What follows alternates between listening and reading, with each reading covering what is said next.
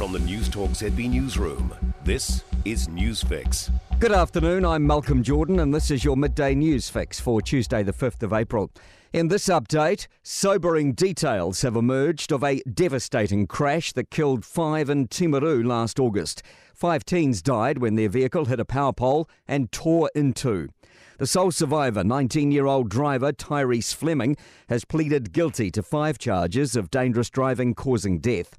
Herald reporter Kurt Bayer says the reaction was subdued in court this morning. He says some family members he spoke to were stunned to hear the summary of facts for the first time. The court heard today that Fleming had been drinking before the accident. He even posted on Snapchat a video of him vortexing at least 2 bottles of alcohol before he got in the car and drove. He was doing at least 100 kilometres an hour when he lost control at a bend. The United States says those responsible for barbaric brutality in Ukraine must be held accountable. Images from the town of Bucha show bodies of civilians strewn across streets, many with their hands tied. US Department of State spokesperson Ned Price says Russia's forces are committing war crimes. The images we have seen and reports we have heard suggest these atrocities are not the act of a rogue soldier. They are part of a broader, troubling campaign.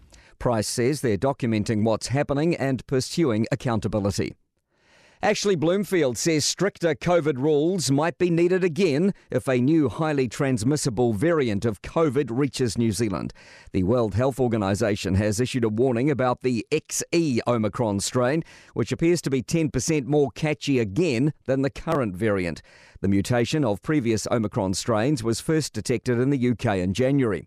The Director General of Health says health officials here would need to look at its characteristics before providing advice on a response.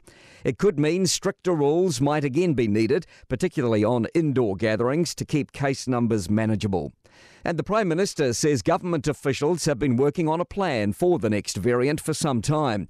Jacinda Ardern says she intends to make the plan publicly available so people know what to expect. It does need to manage scenarios that are wide-ranging, everything from a variant that still responds well to vaccine to one that doesn't.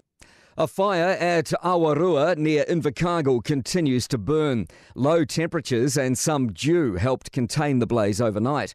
And incident controller Mark Mawini says crews were pleased predicted high winds never eventuated yesterday.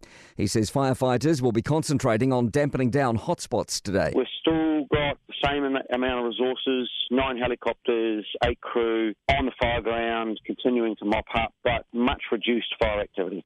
Confidence New Zealanders will be able to tighten belts to adjust to higher interest rates. Kiwi Bank's lifted its standard fixed 5-year home loan rate to 6.79% for those with less than 20% equity.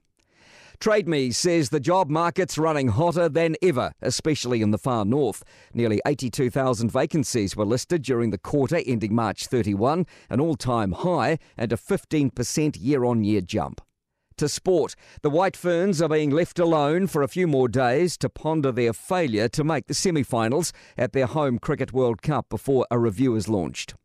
A chance to dip an oar into study for a Masters in Philosophy after Grace Prendergast celebrated her Cambridge crew winning the annual university boat race against Oxford.